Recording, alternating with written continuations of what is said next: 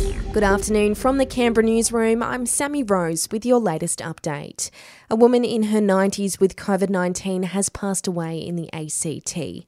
The Territory recorded 786 new cases overnight, while there's 40 people with the virus in our hospitals, including 4 in intensive care.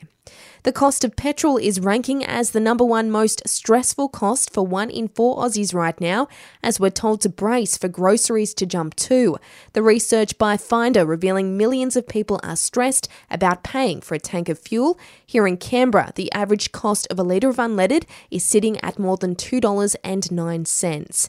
Edwina McDonald from the Australian Council of Social Services says the government needs to step in to help ease the pressure on those struggling. We know they're already having to do things like give up medicine, turn the fridge off. And so as we see these increases to the cost of living, we know that we're just sending people into further destitution. So what we'd want to see is the government to step in and to increase income support so that people aren't living in poverty.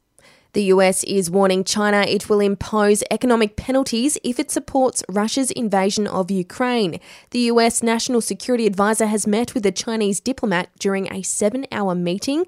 It comes after the EU announced a 4th wave of sanctions against Russia. Meanwhile, Australia and the Netherlands are teaming up, initiating legal action against Russia for the downing of MH17. 38 Australians were among the 298 people killed when the flight was shot down in 2014. It seems Canberrans may be blazing up more than ever before, according to a new government report. Testing of our wastewater has found use of cannabis in the Territory has reached its highest level ever recorded. However, despite the local increase, it's far from a nation-leading effort, with many areas throughout regional parts of the country recording much higher levels of usage. Also today, the founder and president of Helping ACT, Muhammad Ali, has been named Canberra Citizen of the Year for 2022.